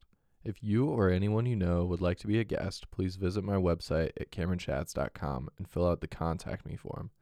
Please fill out the subject line as podcast interview and write me a small blurb on why you or someone you know should be a guest.